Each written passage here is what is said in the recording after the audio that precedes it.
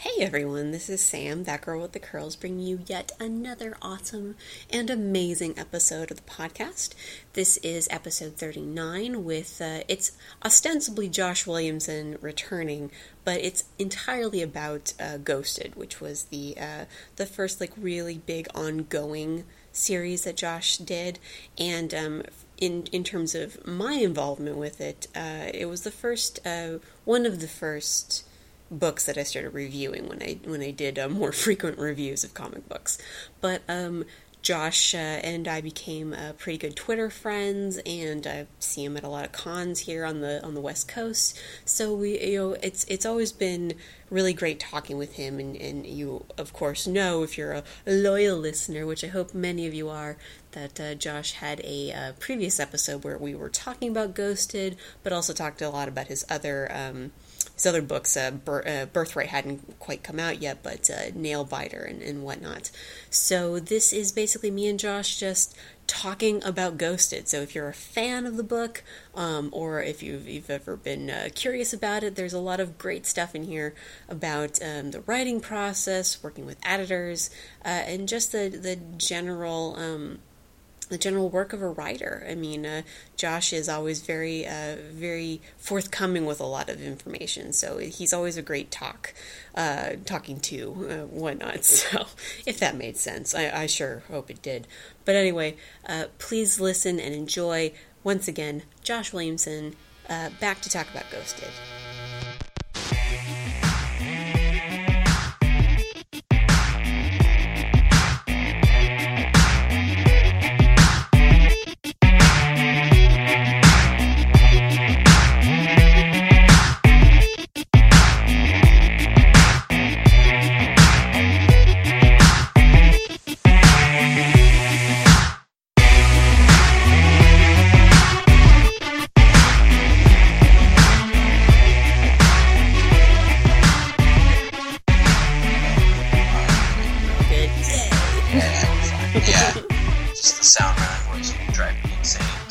It's not the best way to go.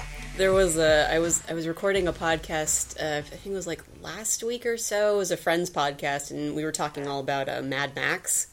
Yeah. And it was just like someone was echoing, and I couldn't figure out who it was. It was driving me nuts, because I'm like, this isn't even my podcast, but if it's not bothering him, I guess it's not bothering me. Oh my god, yeah, I would shut it down. I feel like we gotta figure this out, what's happening. It's like, guys, we stop, let's just, everyone, okay. yeah, that's really funny. Oh my god, yeah, it's like on... Well, I use Skype a lot during the day with artists, mostly artists.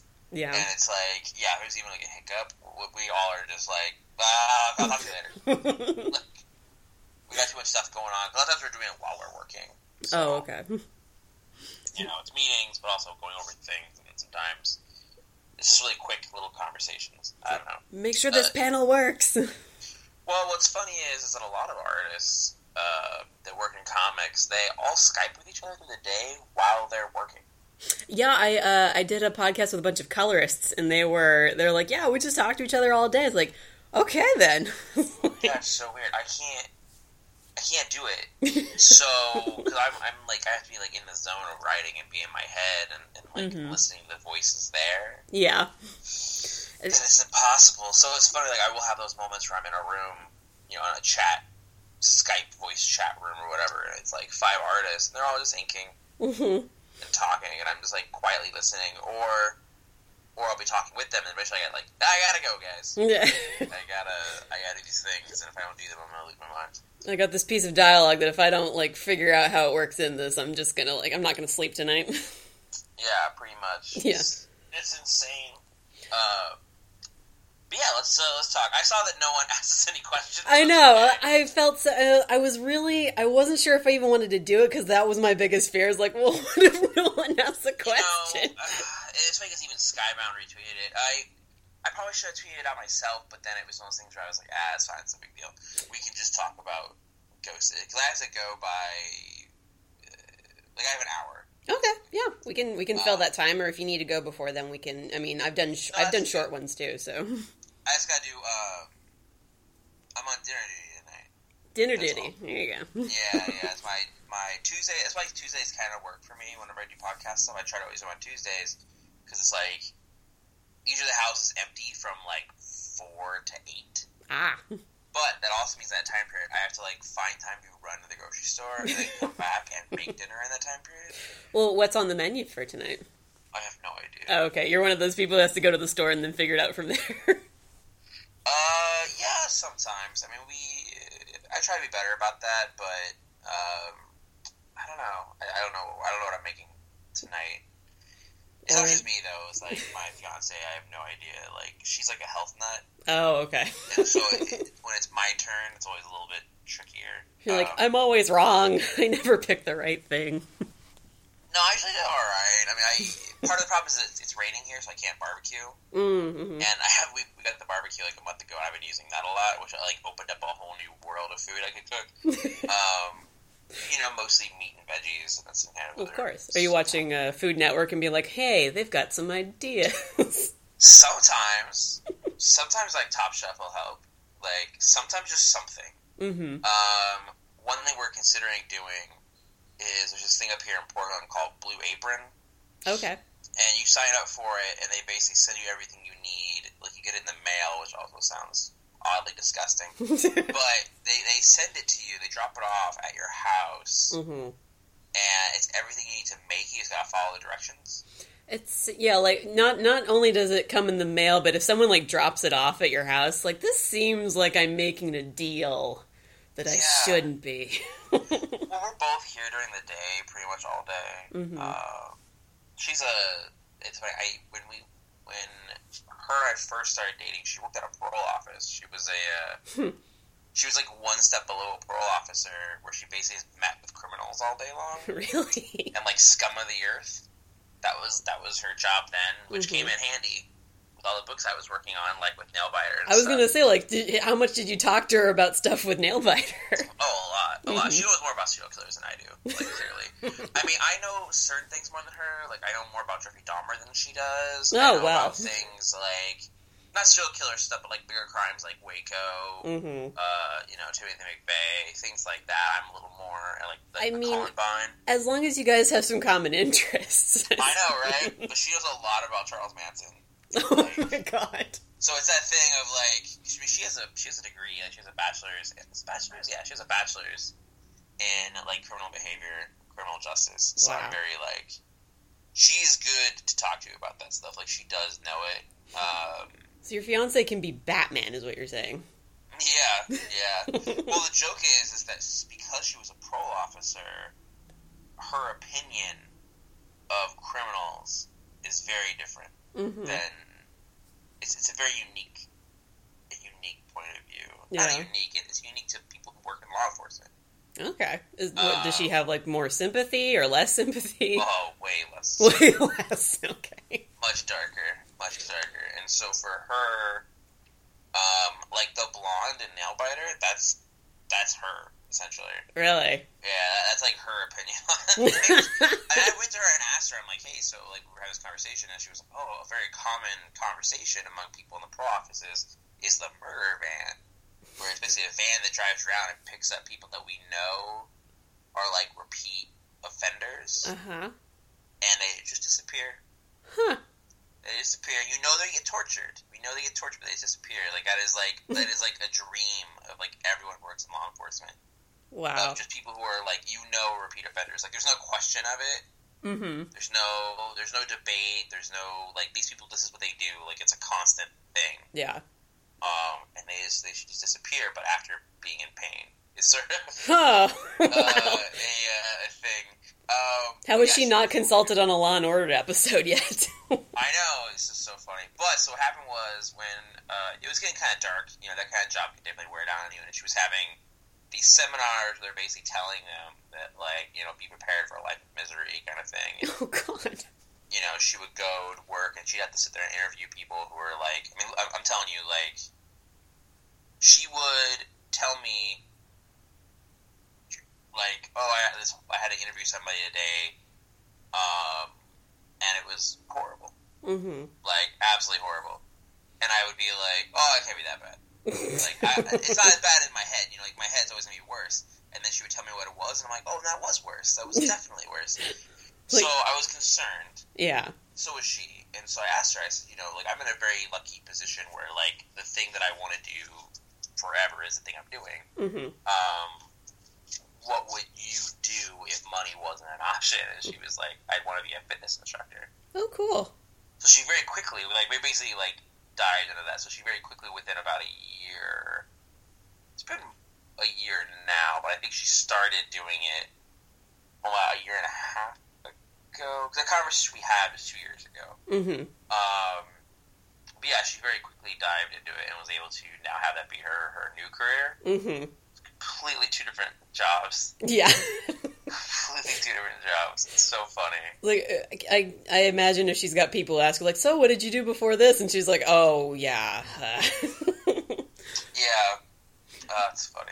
It's No, that's cool that you did that, you know, with her, you know, you and her just kind of sat down and were like, okay, we know this is not good for you. Let's fix it. Yeah, exactly. It came very quickly of like, this is not the best career for someone to have. It's not mentally healthy. Yeah. You know, and I think she was young enough to where, like, switching careers was still a viable option. Mm-hmm. And sorry, my dog is like screaming in my face right now. Aw. I mean, there's only so much that even a gallows humor can get you, like, before you're just, like, sitting there with a bottle of whiskey, like, staring out into a lonely street. Yeah, essentially, you know, I don't remember what it is now. She would remember the things they told her, but it very was, like, you know, you're either okay or you're miserable. You're never happy anymore. Wow. Is essentially what they prepare you for. Mm-hmm. Which is it is interesting when you get involved in those kinds of fields. When I first moved to Portland, and I was going freelance 7 years ago, like, there was no way, I didn't want to burn through the savings that I had made. Like, I had made enough money to have a savings, but it was like, you know, when you first start out, like, it's tough. Yeah. So, I got a job working at, like, a foster care house. Mm-hmm. And I only lasted 5 months, which I don't know how I did that. I mean, I think technically I really only lasted 4. Mm-hmm. Yeah, I really only lasted 4. And that was one of the things they talked about a lot was, I mean, it's like they scare you when you start the job. Like, they want you to be very realistic of the worst case scenarios of everything. Mm-hmm. They're very like, listen, it's not a matter of if they attack you, it's a matter of when they attack you. Oh, Lord. Like, it's a matter of when they snap. It's not a matter of if they do, it will happen. Yeah. You know, like, most people only last 6 months in the job. And, you know, there are people out there who last years, but there are people who last a day. Oh, man. Hours, and that, you know, you also have to be very careful to make sure there isn't abuse on the side of the caretakers. It's like, fucking, it was a nightmare. I had nightmares about that job for like a year after I left. It was horrible. I can only, yeah. My sister's a therapist, or she's a trained therapist, and she was working with high school kids for a long time, and I remember telling her, like, my biggest concern is that, because, you know, she's the type of person who will soak up how other people are feeling. Yeah. She's a sponge for that. And so that was my biggest fear, is like, I don't want you to take that home with you, because that can really damage you. I mean, more so than what they're going through. It's you taking it all on. Mm-hmm. Exactly. Yeah. Well, I, being the cold-hearted person that I am, would not ever. Like, no, I couldn't handle it either. I don't know how I did it even when I did it. I think it was just it's a longer story, but yeah, I did it for longer than I should have, and it was not. It's not fun. Yeah, there's always that one job that you can kind of point to and be like, yeah, never again. It's just not going to happen. Yeah, it was rough, but I got lucky that I was able to do, because that was the tail end of 2009, and I was able to get 2 jobs writing graphic novels at the end of that year, and then I had gotten, like, a couple DC jobs, and then I was in Bendis' class. Mm-hmm. So it was like all these things at once kind of happened at the end of 2009, leading into 2010, and I was able to be like, all right, I can't do this anymore. Like, it gave me all the reasons to get out, other than like, I am just not cut out for this. Yeah. This is good. This is definitely gonna break my soul. I gotta get out of here. Yeah. Anyway. And so around this time, you were developing the idea for Ghosted. I suppose. Yeah. It's funny. Well, let's cover that in the podcast. We should do that. Oh yeah. Well, I'm recording now, so we can. Oh, okay, cool. Been recording this entire conversation, but that's fine. Formally. And if you want me to cut anything out before this, then I can totally do that. It's fine. No, that's cool. I've never. This stuff I've talked about with people. I mean, maybe I shouldn't talk about it's not when they attack. It's not when. It's if it's when. Only because I know people get really offended by that. Mm-hmm. But that's what they taught us. Like, they were trying to scare us. Yeah. Anyway. No, it's perfectly fine. Good thing that you put the caveat in there just in case. Yeah, that's how it is. But Josh Williamson, welcome back. Technically, yeah. Yeah. What we talked? God, it was probably around. It was a year ago. Was it a year ago? Checked. Okay. Yeah, I checked. Yeah. So I think we've talked on another podcast or something. Well, we talked. Yeah, we did this podcast before it was That Girl with the Curls, essentially, when it was still over at Word of the Nerd. And then, I mean, we just talked, at different conventions and everything too. So it's not like I haven't seen you since then. No, I know. Yeah, which is funny because I think I told you this before that at Emerald City last year, mm-hmm. I almost ruined the end of Ghosted. Yeah, that's right. That's what you were saying. You were about ready to blab it to me. Because I was like, that's the thing. Like, it was tough. It was tough for the entire year. I mean, the thing about Ghosted is that spoilers. Like, I should say this. If anyone listening to this, like 100% spoilers. Yeah. If you guys haven't read all of Ghosted, I guess turn this off and read it all, and then come back. Yeah. It was always planned that Jackson was going to die, right? Mm-hmm. Like, that was never not part of the plan. Yeah. He was going to die it's interesting how he was going to die a darker death, I think, at one point. He was going to die a much more gloomy kind of, I don't want to say painful death. There was going to be a different sort of thing. Mm-hmm. Was that from the beginning, because you say that he was always going to die, so, like, at the beginning when you started writing Ghosted, was it like, okay, he's going to die a much more violent, maybe more aggressive death, whereas over the course of writing it, did you kind of mellow that out because where the character had gone? Yeah, but, so we can talk about this, it's over, so we can talk about this openly. World's your oyster, man. Alright, so in the beginning it was only a 5-issue mini. Mm. And so he was going to die, a lot of stuff was going to happen, he was going to die in issue 5. Oh, okay. Right? And then very quickly we decided that wasn't the plan. Mm-hmm. We were going to extend it.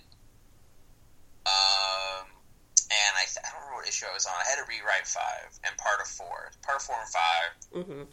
I feel like even more of that. It is kind of weird. Like, before I knew... I want to even say, like, even on Twitter you were almost mentioning something like that. Like, you had to restructure 5 a bit. Yeah, part of 5, so I think what 5 was, there was a lot of restructuring. Trick was going to die early, too. Trick was going to die in 4, I think. Anderson was always going to die in 5. Mm-hmm. And the thing about Anderson was that she was not intended to be a ghost. She was not intended to follow Jackson after that. But when I was working on 6... I realized, like, this works better, this is cleaner, and we went back to 5 and changed that, like, and 5 was drawn. Mm-hmm. We went back, and I just rewrote one line of dialogue. Really? Like, yeah, where she was just like, this isn't over. And that's all I needed. That's all I needed. And so, what's interesting, so when I look at the original 5, the original 5 issues, what was planned, mm-hmm. the last page was going to be Jackson, like, trapped in the Trask Mansion as a ghost, being tortured. Oh. Like, that was going to be the last page of 5. That's really early on. I mean, that is 2000... I want to say that's like 2011, like summer of 2011. Mm-hmm. At that point, I had pitched the book to people, and everyone rejected it. Like, everyone I talked to rejected it. And the high concept was always the same of, like, a guy stealing a ghost from a haunted house. That was always the same. Mm-hmm. And then finally Skybound was the one that sort of like jumped at it and kind of got it, understood what to do.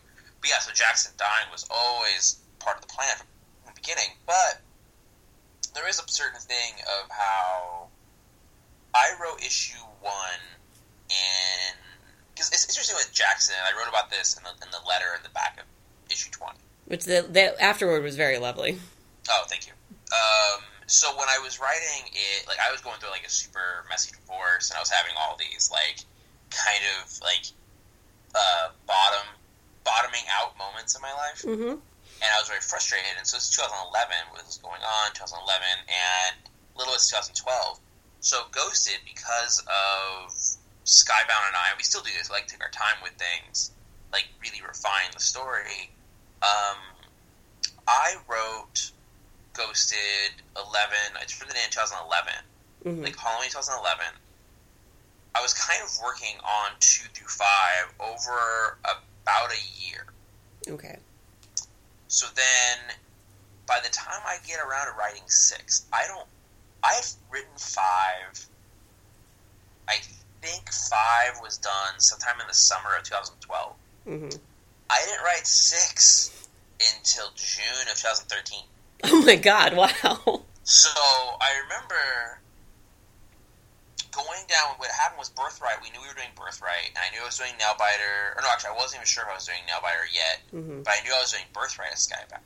Like, we knew that was happening in the spring of 2013. Ghosted hadn't even come out yet. Like, number 1 hadn't even come out yet, and we were already working on Birthright. Wow.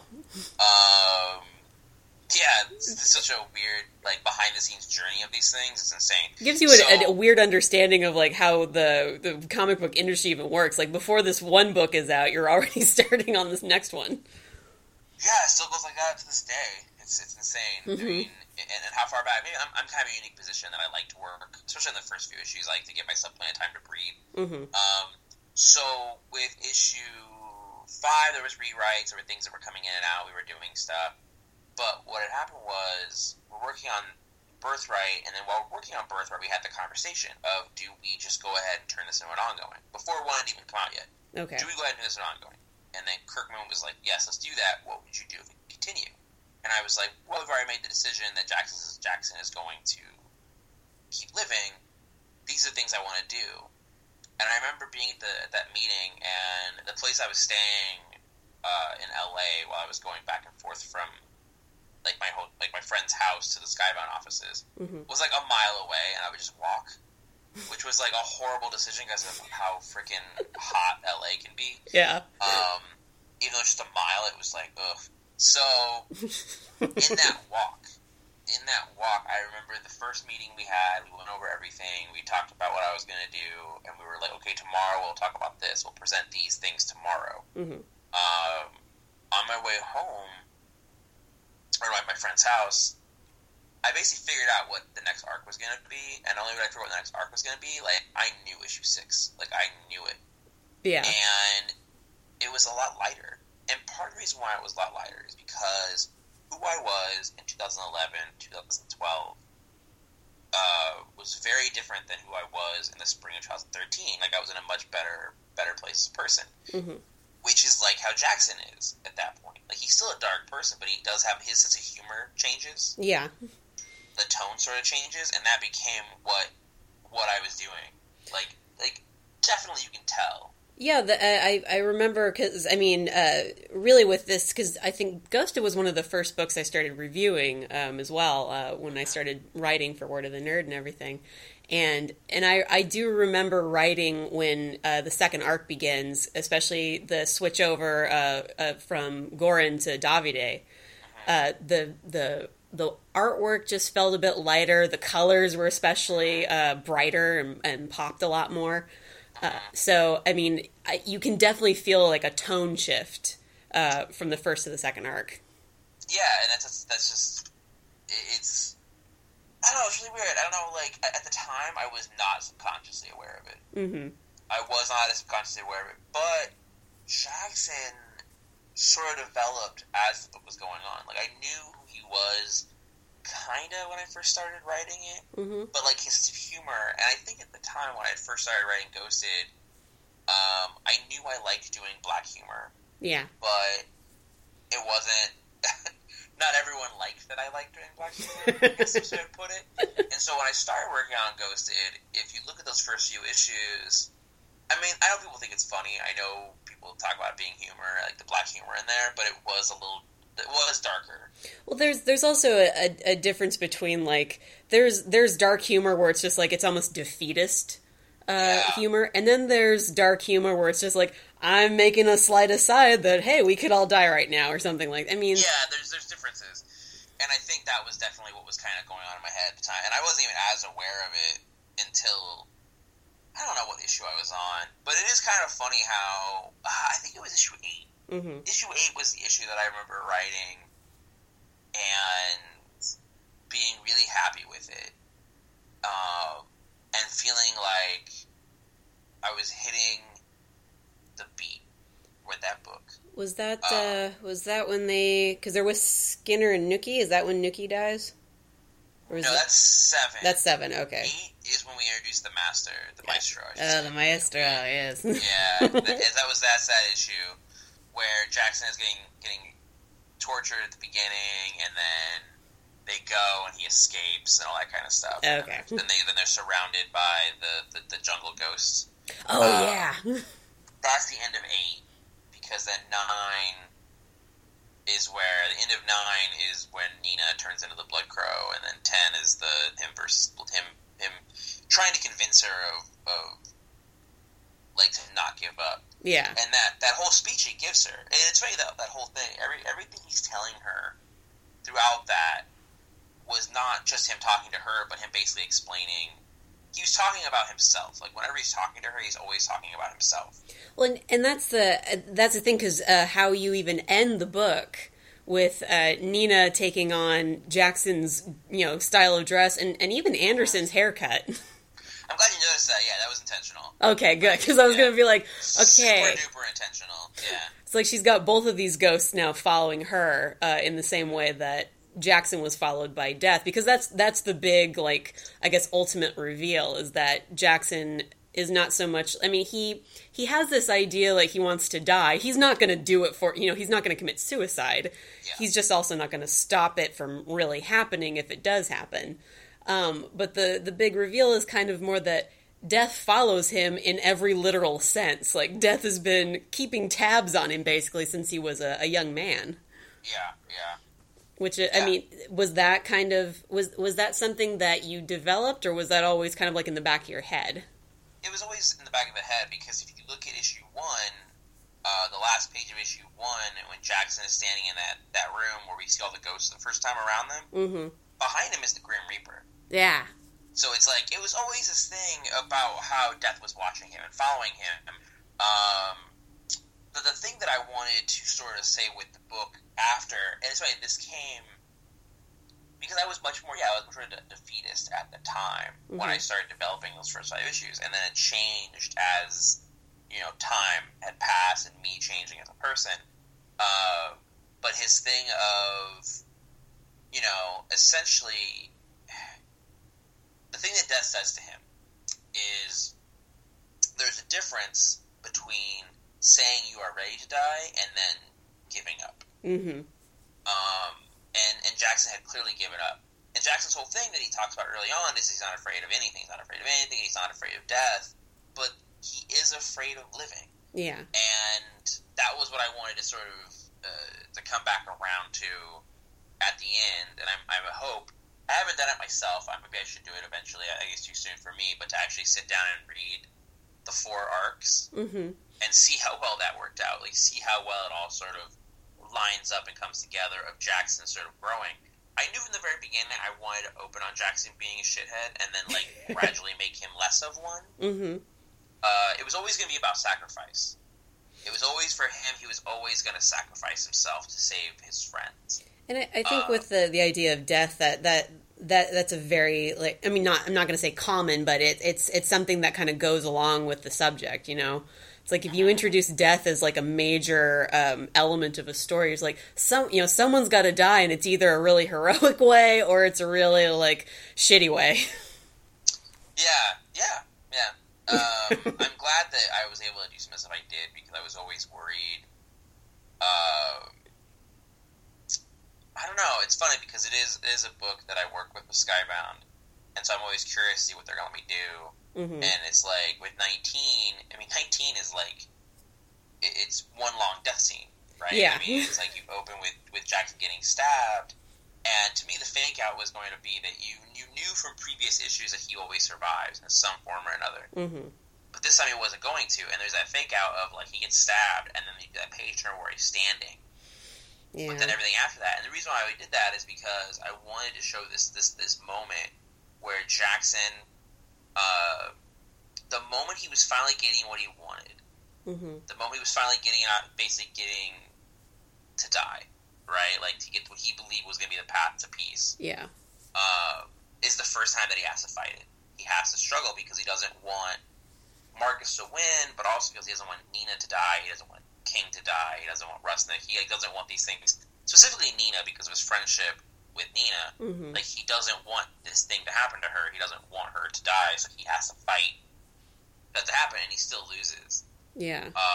But in the end, he gives up that thing he wanted because he did kind of want to like just sort of be at peace. What he thought would be peace. Mm-hmm. Yeah, because when you start the series off, he's just kind of going through the motions in prison. He's just like, eventually, it's just gonna happen. You know, it's like, it's almost like a statistical inevitability that he's gonna end up in some kind of a fight. Yeah, and then he'll die, right? Yeah.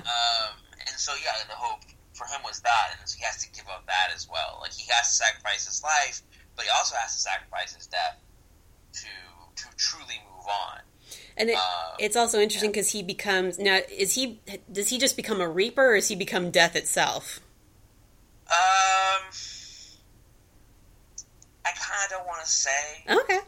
You know, I feel like I know the answer. Like, I do know the answer, but I kind of want to leave it open for interpretation of what people think. Oh, yeah, no, perfectly. It's funny, my girlfriend, you know, she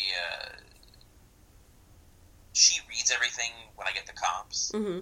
So she actually, she likes reading the books and she reads them. I'm not allowed to talk to her about the stories with her. She gets angry about spoilers. And if she, I can see her sometimes. She walks by my office and I'll see her ears. Like, she has her fingers in her ears. Because I'll be having a meeting with somebody and we'll be talking about basically the, stuff that doesn't happen for a year. Like in Nailbiter, I was talking to somebody, I don't know who it was. It wasn't Mike, it was somebody, and we were talking about in Nailbiter 9, the bus going off the cliff. Oh, yeah. And she heard that, and I saw her walk in my office with that look on her face of what the fuck? You put your hands in the air and you're shaking them. So things like that, and that hadn't happened. That we knew that wasn't going to happen for 3 more months or whatever. But so for her, she came and she had a couple quick questions about 19 and 20, and I was like, I'm not going to tell you because 19, where Jackson says he only wishes and then he stops talking and dies, and she was like, "What did he wish for?" I'm like, "That's for you to figure out." Just a cruel man. That's what you are. Yeah. I mean, the book it's interesting. Sort of this thing of it, and I mentioned this again in the back of how there were people who I have this theory. It's interesting about I think a lot of comics now where everyone wants character growth. Mm-hmm. They all want character growth, but it's the one kind of character growth I think they don't want is the bad person in the beginning. Yeah. And it's that was always the thing with Jackson was he started off so bad so we can get him to a better place. And do you think that, so if you had just had the mini, if you just had the issues 1 through 5, right? Yeah, it would have been 1 through 5, yeah. Do you feel like there would have been, I guess, as much satisfaction with this story if you hadn't gotten to tell a more complete arc for Jackson? I don't know. I mean, it is funny when you talk to people who read the first trade, and the first trade does kind of stand alone, and I feel like what comes after that is almost a sequel. I tried to write the second and the third trades almost act like sequels to each other. Yeah, they do go a lot closer, but each arc sort of has its own theme, its own sort of thing to it. Yeah. Its own mission, its own gig, sort of thing. And so there are people who can read the first trade. What is interesting to us is that when we did the issues, issue 5 ends differently in the issues than it did in the trade. Really? Originally, issue 5 had the first few pages of issue 6 in it. The reason why we did that was because we knew 5 ended with such a, like, well, here's the end. Mm-hmm. So we needed to have that moment of him killing Paco on the dock on the island. Just to kind of emphasize, like, the shift, or... Yeah, to emphasize the shift, to emphasize this wasn't over, that he wasn't just, like, sitting on a beach somewhere and things were cool. Mm-hmm. But the trade just kind of ends. Like, the trade ends with him on the beach. It ends with him having that moment of, like, you know, things cool, and I'm living on the beach and living the life. Yeah. And I know a lot of people who can just read that. They can just read that. I know that Jackson sort of admits a piece of it. Mm-hmm. Right, he admits that he feels responsible for this thing, and that's why he has this death wish, right? Yeah. And so there is some form of a completed arc, but you know, you look at the whole thing, there is a much bigger story there, and thankfully I got the opportunity to tell. And you definitely, I mean, because with more arcs, when you go to an ongoing, you've got a bigger world that you started to fill out. I mean, the Brotherhood of the Closed Book, and even with Trix and Danny, and just the kind of like the underbelly of this kind of magical, supernatural, black market kind of thing. I mean, were those things that, again, it's a lot of like, was this stuff in your head already? I mean, you kind of talked about developing the second arc on that walk home. So was it after you kind of figured out like the Brotherhood? Did things just kind of fall into place from there, or was it still kind of like took a while? I think a lot of it was kind of there. Mm-hmm. What was weird is that the tone kept changing. Like, it's weird. It's like I knew there was a cult, right? Like, we knew there was a cult that was kidnapping the possessed people, right? Mm-hmm. But, like, the Maestro came later, right? Like, the way he was and the way sort of his henchmen were, and that all came that came later. Like, that's why I say 8 is sort of, I feel like I started really to figure it out, I guess. Because, yeah, that world was a lot smaller. I mean, you look at issue 1, right, and you see that Marcus has that room full of stuff, right? And so I had ideas for things. There were definitely ideas on that world, but they were just, they were so shallow ideas. As I was working, again, like, by the time I got to issue 8, there's 2 milestones, I feel like, for me creatively when it came to the book. And they came so late. Mm-hmm. After the first arc. Like, after the first arc is very contained, and I feel after that the world starts to grow. You get to 8, and then you get to 11. Mm-hmm. And I feel like 8 and 11 were when I was figuring a lot of stuff out. 6 is really important, too, on a lot of levels. I remember when I turned in 6, and I got these notes from the editor, and he was very like, oh, this is my favorite script so far of the series. Well, I did 6, and he was like, I feel like there's like a certain level of confidence as a writer that is shining in this script versus the first 5. Okay. Like, there was some kind of doubt in 5. By the time I got to 6, I kind of like knew certain aspects of the pace of it, and I feel like I had more room. Mm-hmm. I think it's funny with the first 5 issues. None of those issues are 20-page comics. They're all like all over the place. Yeah. Like one is like 28, one is 24, one is 22. They're like they bounce all over. I think issue 3 might be the only one that's 20. And then you get to issue 6, and every issue after that is 20 pages. You just got into that rhythm and figured out how to tell that story in that amount of time.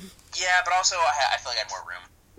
Knowing I had an ongoing, I felt like I had more room. And then I remember by the time issue 5 of Ghosted had come out, I knew I was getting a 3rd arc, and then really quickly I knew I was getting a 4th. Wow! But I knew a long time ago that 20 was the last issue. Mm-hmm. Which was also like a difficult secret to keep. Like, I think I knew around 9. Really? So, that early on? It's one of those things where you're like, okay, I have this amount of time to do this story. What am I going to do? There were moments where I was like, oh, I kind of wish I could go to 30. Because there were, like, 2 other stories I kind of wanted to tell. Mm-hmm. But then I looked at the big picture, and I was like, I would be dragging it out.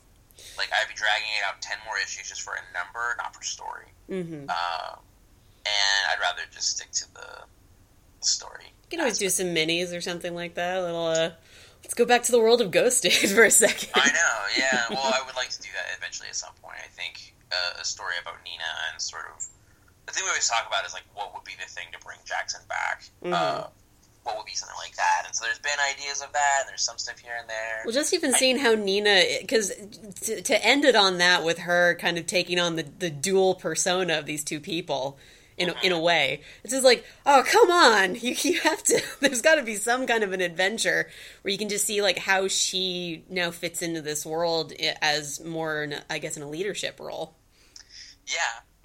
I mean, she wouldn't stick with the FBI. Yeah, she wouldn't stick with the FBI. She would take off and do her own thing. But then it becomes a matter of like, it's that whole thing of like she has a certain set of skills, right?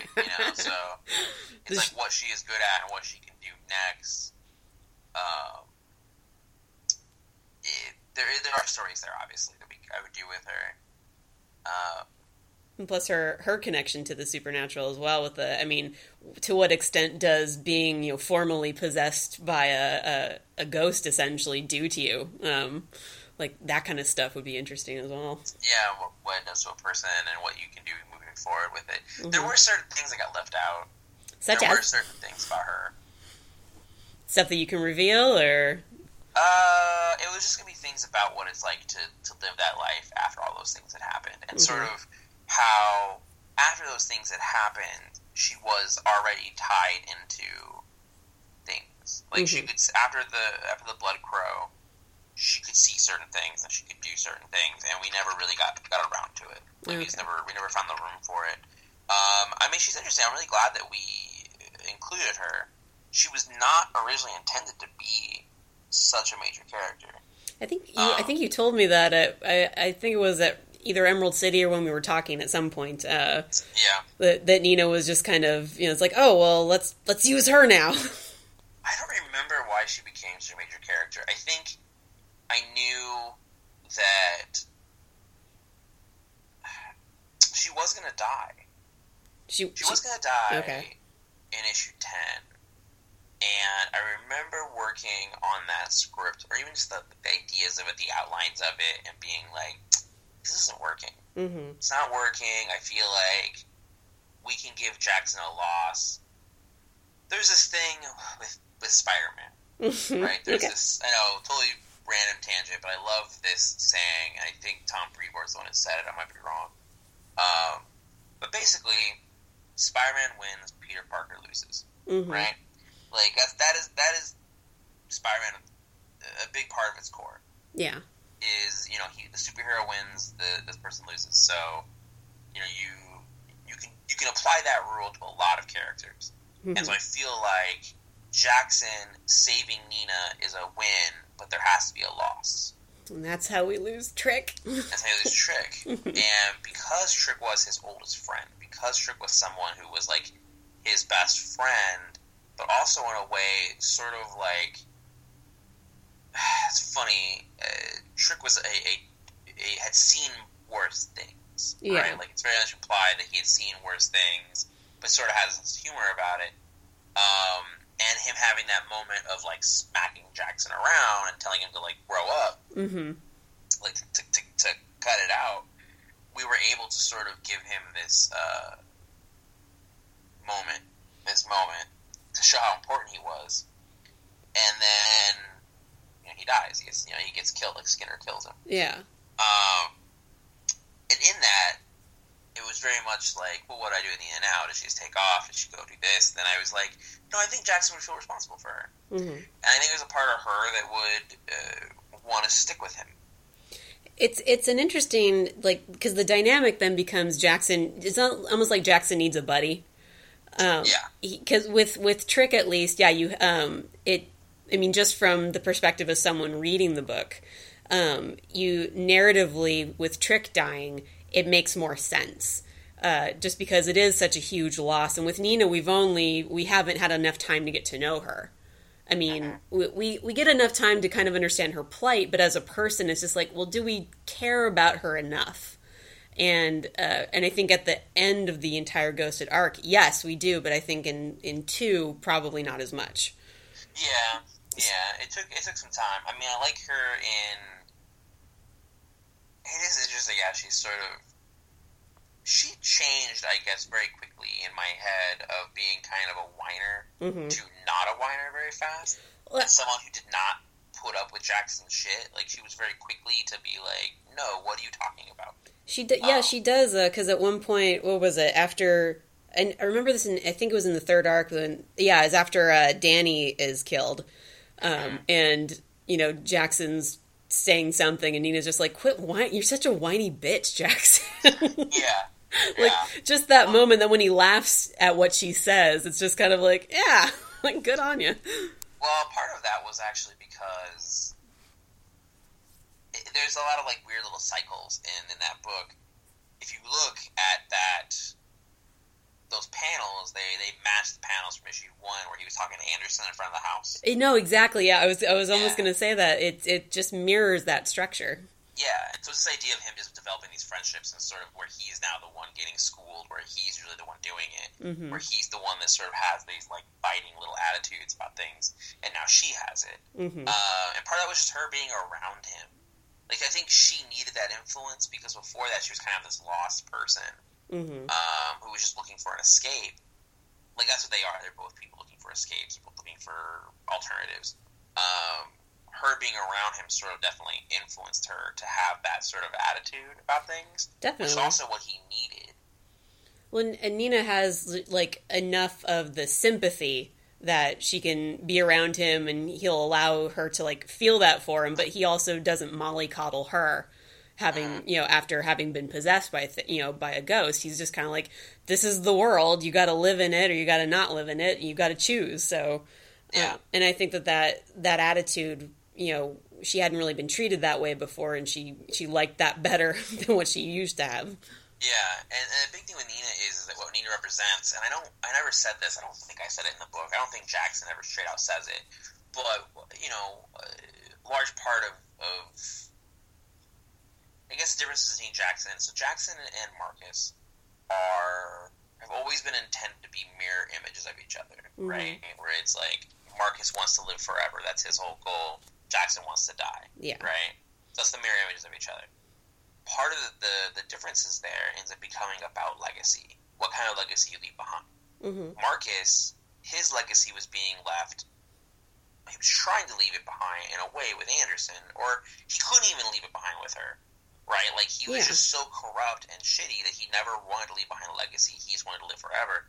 Whereas in Jackson, over time, subconsciously became interested in leaving behind a legacy, and Nina becomes that legacy. Like, that is the way that he lives. He ends up being the one to live forever through Nina.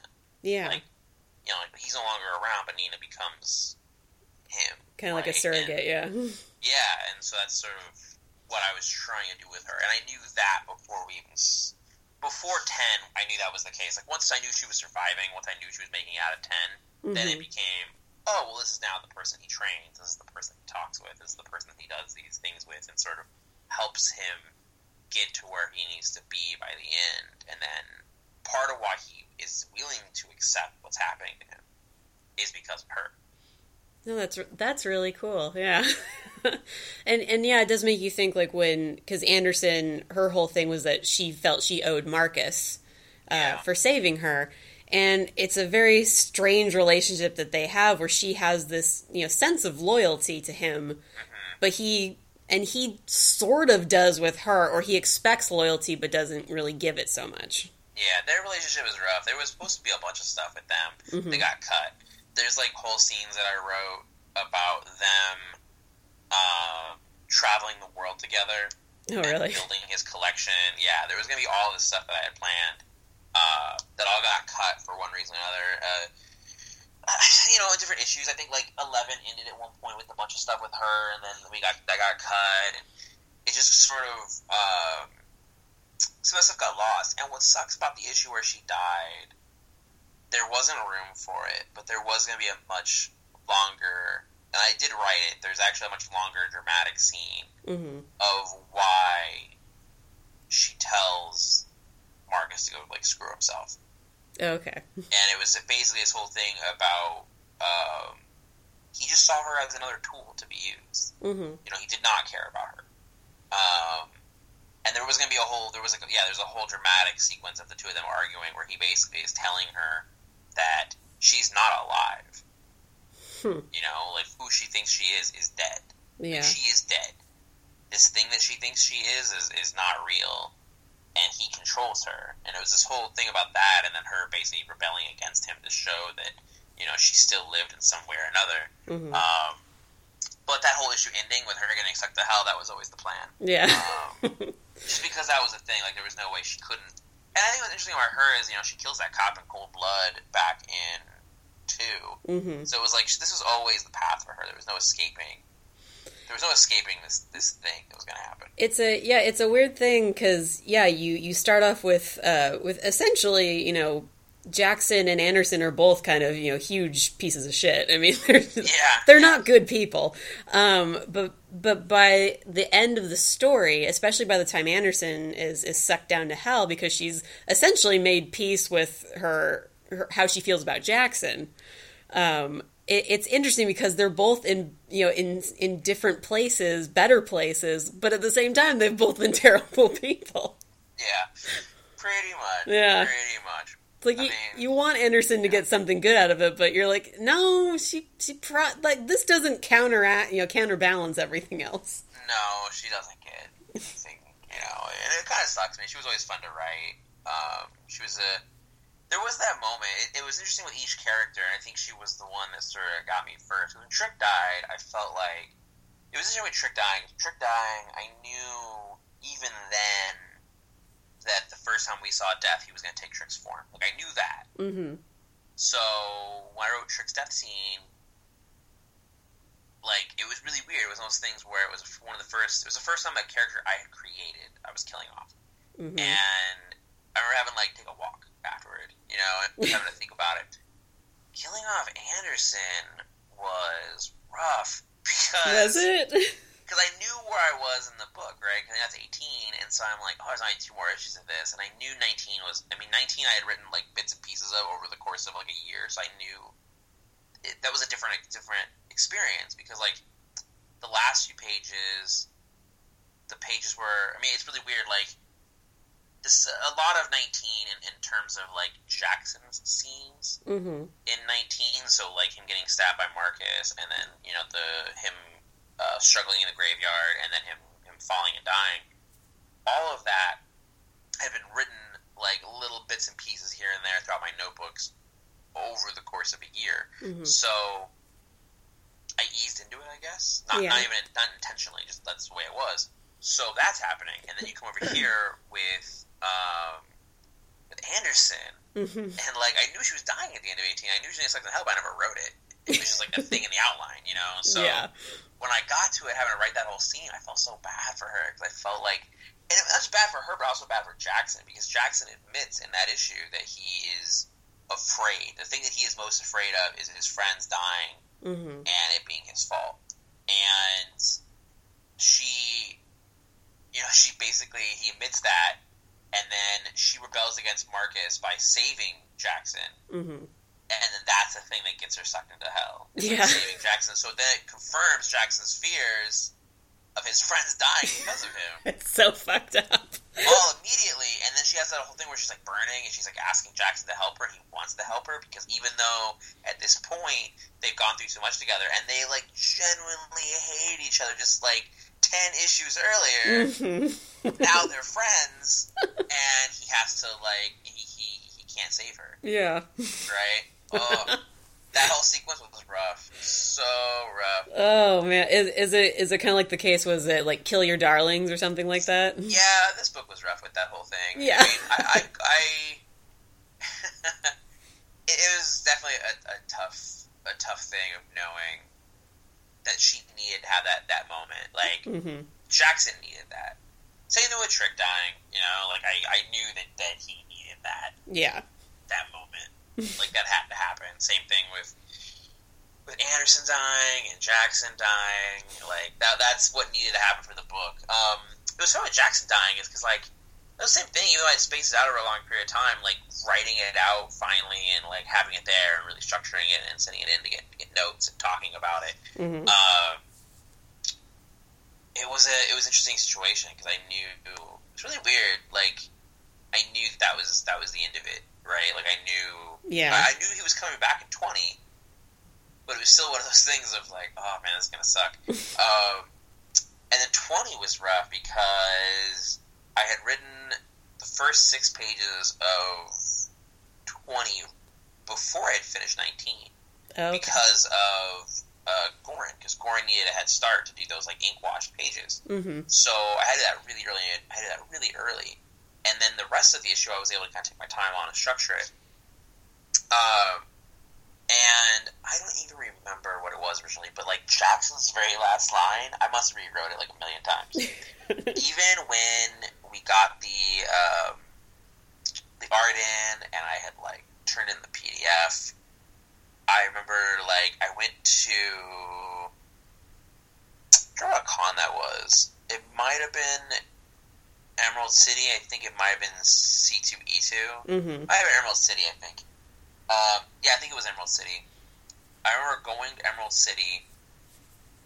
Fuck, it might have been C2E2. Anyway, but I remember sitting there in my hotel room and being like in the morning, like it was the very last day that I had an opportunity to change the last line of dialogue. Mm-hmm. And still, like, walking around the con, like, having a day at the con and being like, was that the last line I wanted? Because that was going to be the very last thing Jackson said, and what was going to be too on the nose, what would be something that Jackson was going to say. Mm-hmm. It had to be something that felt like Jackson. And what I had for a long time didn't feel like Jackson. It was just more me. Mm-hmm. It was either more me, or it was more of like someone would say versus Jackson. So that was the hardest part, was being like, that, and I know subconsciously part of that was me dragging it out because I was like, oh man, this is it. Yeah, it's that the last thing. The finality of it where you're just like, no, there's maybe I could tell more stories. Yeah, it is a weird thing to be done with it because it's such a big part of my life for the last few years that knowing I'm done with it is very strange. Yeah. Like knowing, because again, you know, like I said, I started writing it. I don't know when I came up with the idea for it. I think I came up with the idea for it in like 2010-ish. Like I knew I wanted to do something that was in a haunted house. Mm-hmm. Like, that was always from the beginning, in a haunted house. And then slowly Jackson started to come to fruition throughout the book, and sort of his idea and him wanting to steal a ghost and those things. And then, yeah, like, I mean, writing it and pitching it, talking about it, and outlining it, and like writing scenes. 2011 all the way until, you know, like I said, that line, like waiting for this one last dialogue line to make sure I got it right. That all was super, a big part of my life. It was weird to kind of be like, I guess I'm done with this part. I guess I gotta do this other thing now. So weird. Well, you've got so weird. 2 other successful books that are doing very, very well for themselves right now. Yeah, so. I know. But I'm still trying to figure out what I want to do. If I want to do another Ghosted book, or what my next, like, that type of black humor book will be. Mm-hmm. I think it's funny if people read those things, and then you can read Nailed by a Rebirth Bride, but even that Secret Wars Red Skull book I'm doing is, in a lot of ways, toned the same as Ghosted, where there's, like, black humor, and then, you know, it's pretty dark. It's like, because, I mean, you mentioned a lot about, a bit about Skybound in the afterword. What has that relationship been like with Skybound over the last 3 years, basically 3 or 4 years? It's been awesome. Yeah, I don't have any complaints. Like, I mean, it's been really good. I mean, they've kind of really helped me, and I feel like they provided an outlet, but also a home to sort of operate out of. And like, I like going down there to the point. It's funny when I went down there 2 weeks ago for us to map out some stuff for Birthright, like far in advance stuff. And I sat down with them, and it was kind of funny. I don't know, I went down there, and I told my editor, I was like, hey, listen, this is what we're going to do. We're going to sit here, and we're going to map out all the stuff, but we're going to do it all day. Like, all day. And he was like, okay, cool, I'm looking forward to it. And then I remember it was like 5:30 on Monday, and he was like, man, when you said all day, you were not kidding around. I was like, no, all day. Like, all day, every day. A lot of beats. I want to like do this this right now. Let's do it. And it'll be, it's one of those things that will be extremely helpful down the line. Like, all that information, all those important beats, all that stuff, all the emotion of the characters will be really important. And it's like, I don't get to have that with a lot of publishers. And I like doing that. And they were the first publisher to kind of, like, give me that opportunity. Then came things like Dark Horse, and there's other big publishers since then. I've gotten, good relationships. I think there was a moment where things kind of turned for me where, like, everyone I started working with was awesome. Mm-hmm. And I think Skybound was the beginning of that. Like, you get to that time period, and it just seems like they really got it. Yeah. And I didn't feel nervous. I didn't feel like there was a ticking clock to that relationship somehow. Mm-hmm. It just really felt like they got that I was making the investment in them. They were making a massive investment in me. And I was gonna hustle, and they respected that. There seems to be like a really high level of trust as well. With Ghosted, when you first started, especially on that first arc, was it more like, because you like the collaborative stuff, but were they more like a bit hand-holding, or were they just kind of like, okay, we just need to go through this and flesh this part out, and then it developed into a much more trusting relationship? Flesh it out. It was this thing about, like, it was interesting because a lot of times editors don't have the time to sort of work with you. They need to hit the ground running a lot more. Mm-hmm. Whereas in Skybound, it was like they saw the potential, they saw the execution needed to be there, and they were willing to take the time with me, which some publishers will just be like, this isn't working. They were able to take the time with me to make that happen. And so at the beginning, it's always been a conversation. Mm-hmm. And it's continued that to this day, where it's a conversation. It's never directions. It's never just straight out notes for the sake of notes. It's always a conversation about, like, again, that trust there. And I'm a big believer, and I've always had this thing, and it's a thing I still try to get to with everyone I work with, of, like, one, like, listen, I'm not a big baby. Like, I'm an adult. If you don't like something, or there's something wrong, or whatever, like, you just tell me and we move on. Like, let's just get going. Yeah. And thankfully I am in that position with them, where it's like, you just talk. Like, you just hit it and go. And no, it sounds like just the best of both worlds, where you have the almost implicit trust of an editor, but you can also go to them when you're like, look, I'm having this kind of a problem here, I need to work it out. Yeah, exactly. And that you don't feel like, I don't know, it's a good working relationship where, I'll just call them up and be like, these are things I'm thinking about, these are things I'm worried about, this is what needs to happen. Mm-hmm. And we're able to work stuff out. It works really well. And is Nailbiter also through Skybound? No, it's only through Miss Central. Okay. Yeah, that one is just through them. I don't know if you can clarify those, how that works, because I know there's Shadowline and there's Skybound and there's just Image, like, proper. Like, is there, like, something that goes to one or the other, or? It's just, I'm trying to remember how to word this. They just sort of go to different, they just run differently. Okay. I suppose. It's all under the same umbrella, you know. There's different support structures in place. They do different things, but even though when I work with Skybound on stuff, I still, even on Skybound books, work with Image people all the time. Okay. Yeah, I was just those books. Not sure, because books are under Image, but then it's like, then you have the Shadowline or the Skybound bit, so you're like, okay, all right. Yeah. So we're at about an hour, and we could probably talk about Ghosted for a long time. Yeah, I could probably talk for like 5 more minutes. Okay, cool. Just because we only really touched on Goran and Davide and Vladimir, who came in towards the very end. Yeah, actually it's called Lacey. Lacey? It likes to be called Lacey. Okay. Yeah. Okay, Lacey, Davide, and Goran. You've had some amazing artists on this book. And Jose Wanrip did an issue. Oh, that's right. Yeah. And was it Sean Phillips did the covers? Sean Phillips did the covers, the first 5, and then it was Mateus Scalera from 6 through 10, and then Dan Panosian did 11 through 20. Yeah, man. I know. I've always enjoyed the especially the covers for Ghosted. Like, it's just interesting what everyone kind of comes up with. How much I guess authority do you have on those covers? I'm a part of the conversation, but it's one of those things where, and I do this with all the books I work on, I like to just kind of like, here's what's happening, and then let's talk about it. Mm-hmm. Those 3 cover artists, those guys are geniuses, you know, like, and so I would get a rough or something, we would talk it out, or they would send me like 3 or 4, but I got to a point with those guys where there wasn't that much after a while. Uh-huh. You know, I would give certain ideas, but they just knew, you know, we would tell them we were doing, and it got that point where they knew the tone of the book, they knew we liked doing, and they would just come up with stuff that was awesome. Oh, cool, yeah. I own a couple covers. I own... Like the originals? Yeah, Sweet. I own all 4 trade covers. Nice. Yeah, which was like a really important thing to me, to have all 4 of them. And then I've thought about getting the issue 6 cover because I like it a lot. I like issue 8. 7 is so funny. Like, the day we got the cover to 7 in, somebody from Skybound bought it. Like, that day. Like, it was never available. It was just like, that's mine now. Oh, man. You know, it's the Anderson cover. It's all red. Yeah, you know, yeah. Yeah, because 6 is the one with the biker, right?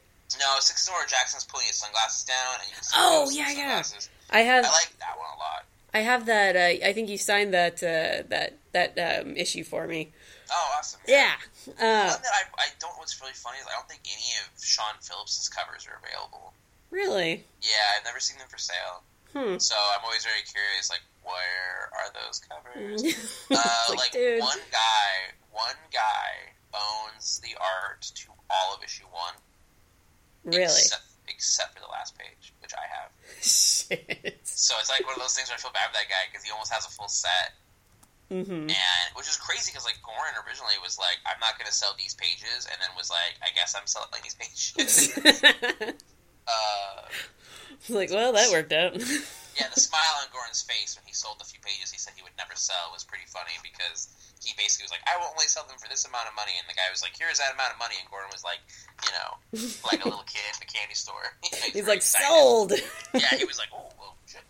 So you mean you can demand a certain amount of money and people will pay it? Very happy. I'm really happy with Goran, too. I mean, you know, I wish that Goran had been able to do more than just the 6.5 issues that he did. Mm-hmm. Partially because, you know, he was such an important part of that book. I mean, I always remember sitting on the steps in front of New York Comic Con and talking about Jackson. And, you know, Jackson being a chain smoker came from Goran. Oh, really? Like, I knew he smoked a lot, but Goran is really where it came from. And then, you know, by the time we got to issue 6, Jackson wasn't allowed to smoke anymore. You know, we tried to make it so he quit smoking. And that was also part of his change to character. You know, like he stopped smoking, and then he helped those kids, bought them ice cream. You know, you want to change a character, have them buy ice cream for children. Tell no lie. That is pretty dead on. Exactly. But yeah, like I mean, Goran was great, and so I recognize how lucky I was with those people to have been able to work with so many cool people. Oh yeah, I always liked Goran's smiles on Anderson. Like there was just like a way he did that where it was just like she's just being a smarmy ass, and I love it. Yeah, she was awesome. Mm-hmm. Yeah, she was awesome. I mean, I'm glad that I brought her back. I mean, that's the thing with her that it's her plus with yeah, I was really glad that I was able to bring her back and then have this up a Trick because I realized the Trick was supposed to die as well. Yeah. You know, Trick was supposed to die in issue 5 or 4, so you know he got a reprieve until 10. It was cool to know something he did. The only thing that I wish I had done more, there's a part of me wishes that Marcus had a little more torture at the end. But now you know, yes, he got what he wanted. He's immortal, but now he gets to be tortured forever. And it is funny how they all sort of got what they wanted in the end. Like Marcus got to live forever, but he gets tortured, and Jackson got to die, which he wanted. It's like an M. Night Shyamalan kind of twist level you got going on there. I hope it's better than that. Well, probably. Let's say Sixth Sense good. Yeah. Instead of like The Village good or something. I actually don't mind The Village. It's interesting with him. I don't mind The Village. I have weird issues with Unbreakable. I feel like Unbreakable is like half a movie. The Village doesn't bother me as much. It's around Girl in the Water, right? right? That's what it's called. Lady in the Water, yeah. Lady in the Water, that's where shit starts to fall apart. Like, See, I feel like that's where you're just like, oh, come on, man. I like Unbreakable. I like the slow burn of it.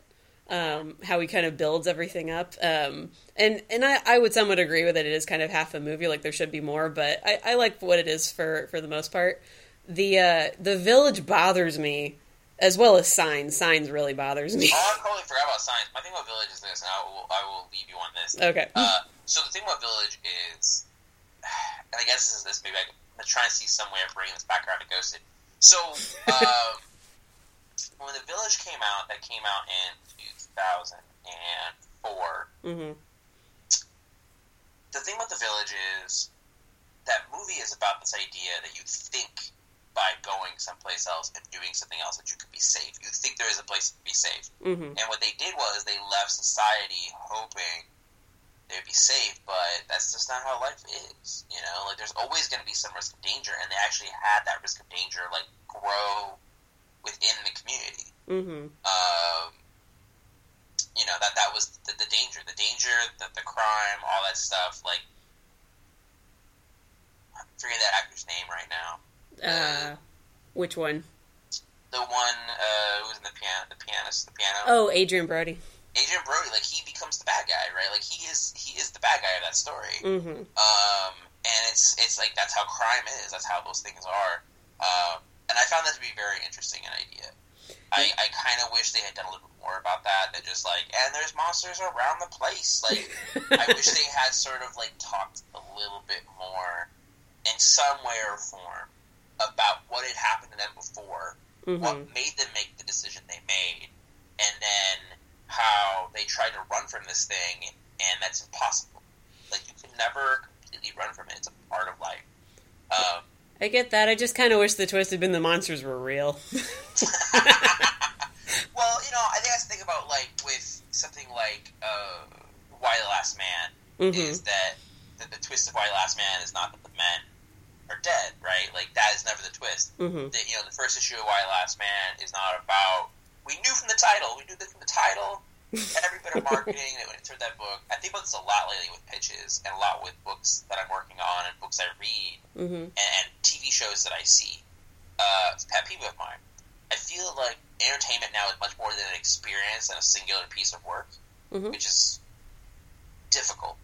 But when you're going into something, the chances of you knowing nothing about it are slim. Even by looking at the cover, even by looking at the title of the book, you have to find ways of sort of building around that. And I mean, could you imagine if Why the Last Man was all this issue of just them hanging out, and then almost the last page on the men died? You'd be like, what? Yeah. Like, I knew that. So what are you telling me here? Mm-hmm. Nothing. And so, in Why the Last Man, like, he has the men die on the first page, and then there's that gradual thing of, like, you know, 15 minutes earlier, an hour earlier, whatever, and you have that gradual build where he establishes all these characters, all these stories. Like, he gets the whole, like, men are dead out of the way at the beginning. Mm-hmm. In the end, all the men die again, right? Like, we get that loop come back around. But twist is not, the cliffhanger is not about the men dying. It's about what was Beth going to say. Yeah. Right? It's about what was going to happen when York proposed to Beth. That is the twist of that book. Mm-hmm. That is my problem with The Village, is that you knew going into The Village that village was not, like, you knew The Village was not going to be about that. Right? Like, you knew that it was going to be like, oh, that village is fake somehow. Right? Like we all kind of went into it knowing that. It's the same thing with The Happening. Everyone went into The Happening being like, oh, the plants are going to kill them. So, still such a stupid idea. Why is that the twist? Why is that the thing? Nothing is made completely in a bubble anymore, right? Mm-hmm. So, like, they should have found ways of making a secondary twist. Like, that should be the end of your first act, not your third. Yeah. Yeah. Like, this has been Josh Deconstructs M. Night Shyamalan movies. Sorry, it's the thing I have with pitches, too. And it's the thing I talk to people about pitches in issue 1, because I read people's books all the time, and I'm very, like, you know, there's got to be ways you can kind of mess with the story a little bit to make it. I don't know, it's a thing that I've always thought about with books, and I think that's even the thing with Ghosted, is that, like, Ghosted is not the ending with Rusnik lying about the ghosts being there, right? That makes it a character thing, not a reveal, because we knew there were going to be ghosts in that book. It's in the title. Right? Like, you knew there were going to be ghosts in a book called Ghosted. So your reveal can't be that there are ghosts there. There has to be something else. And the reveal wasn't that there were ghosts, it was that Resnick lied about there being ghosts. Yeah. Well, and then it just develops into, like, well, why would she lie? What's her angle now? Yeah. And then what's happening with these characters, and then why is Jackson haunted? Like, then it becomes another thing, and it's not about the ghosts anymore. Mm-hmm. I'm always very interested in first issue structure. It's really interesting to me how often I see people where their last page of issue 1 is, like, essentially them establishing what the book is, and you already know that. Yeah. You know? I don't want to name some book, but some books do it, and it drives me crazy, but anyway. And first issues are always difficult to do right, you know, especially if you want to grab people's attention so that they'll keep reading, you know, so I hear you. Oh no, it's funny. It's a funny world. Yes. Anyway, but no, I Josh, thank you so much for coming back. Yeah, no problem. I'm glad we were able to talk a little bit about Ghosted and sort of the overall thing of it over the years. The ins and outs, well, and especially like a completed Ghosted, where now we can just kind of like talk about everything, well, for the most part. Yeah. Except for the things you're keeping secret, you bastard.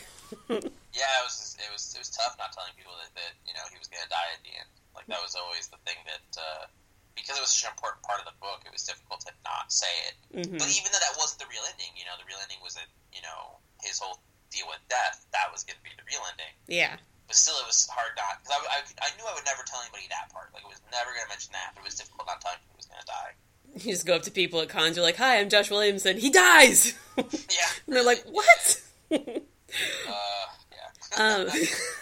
But you still have Nailbiter, and you have oh god, what was it? Birthright. God, that was weird. Nailbiter and Birthright still at Image. You're also working on stuff for Secret Wars over at Marvel, right? Yeah, I'm doing the Red Skull book. I did Battle World, and I'm doing Red Skull. Okay, and anything else coming down the pipe at all that you can talk about? There's stuff, but I can't talk. There's stuff. Ah, damn it. Where can people find you then if they want to tweet at you, Facebook you? Yeah, basically Twitter is probably the best place. Just William_Josh. Okay. And once again, thank you for coming back, and good night, everybody.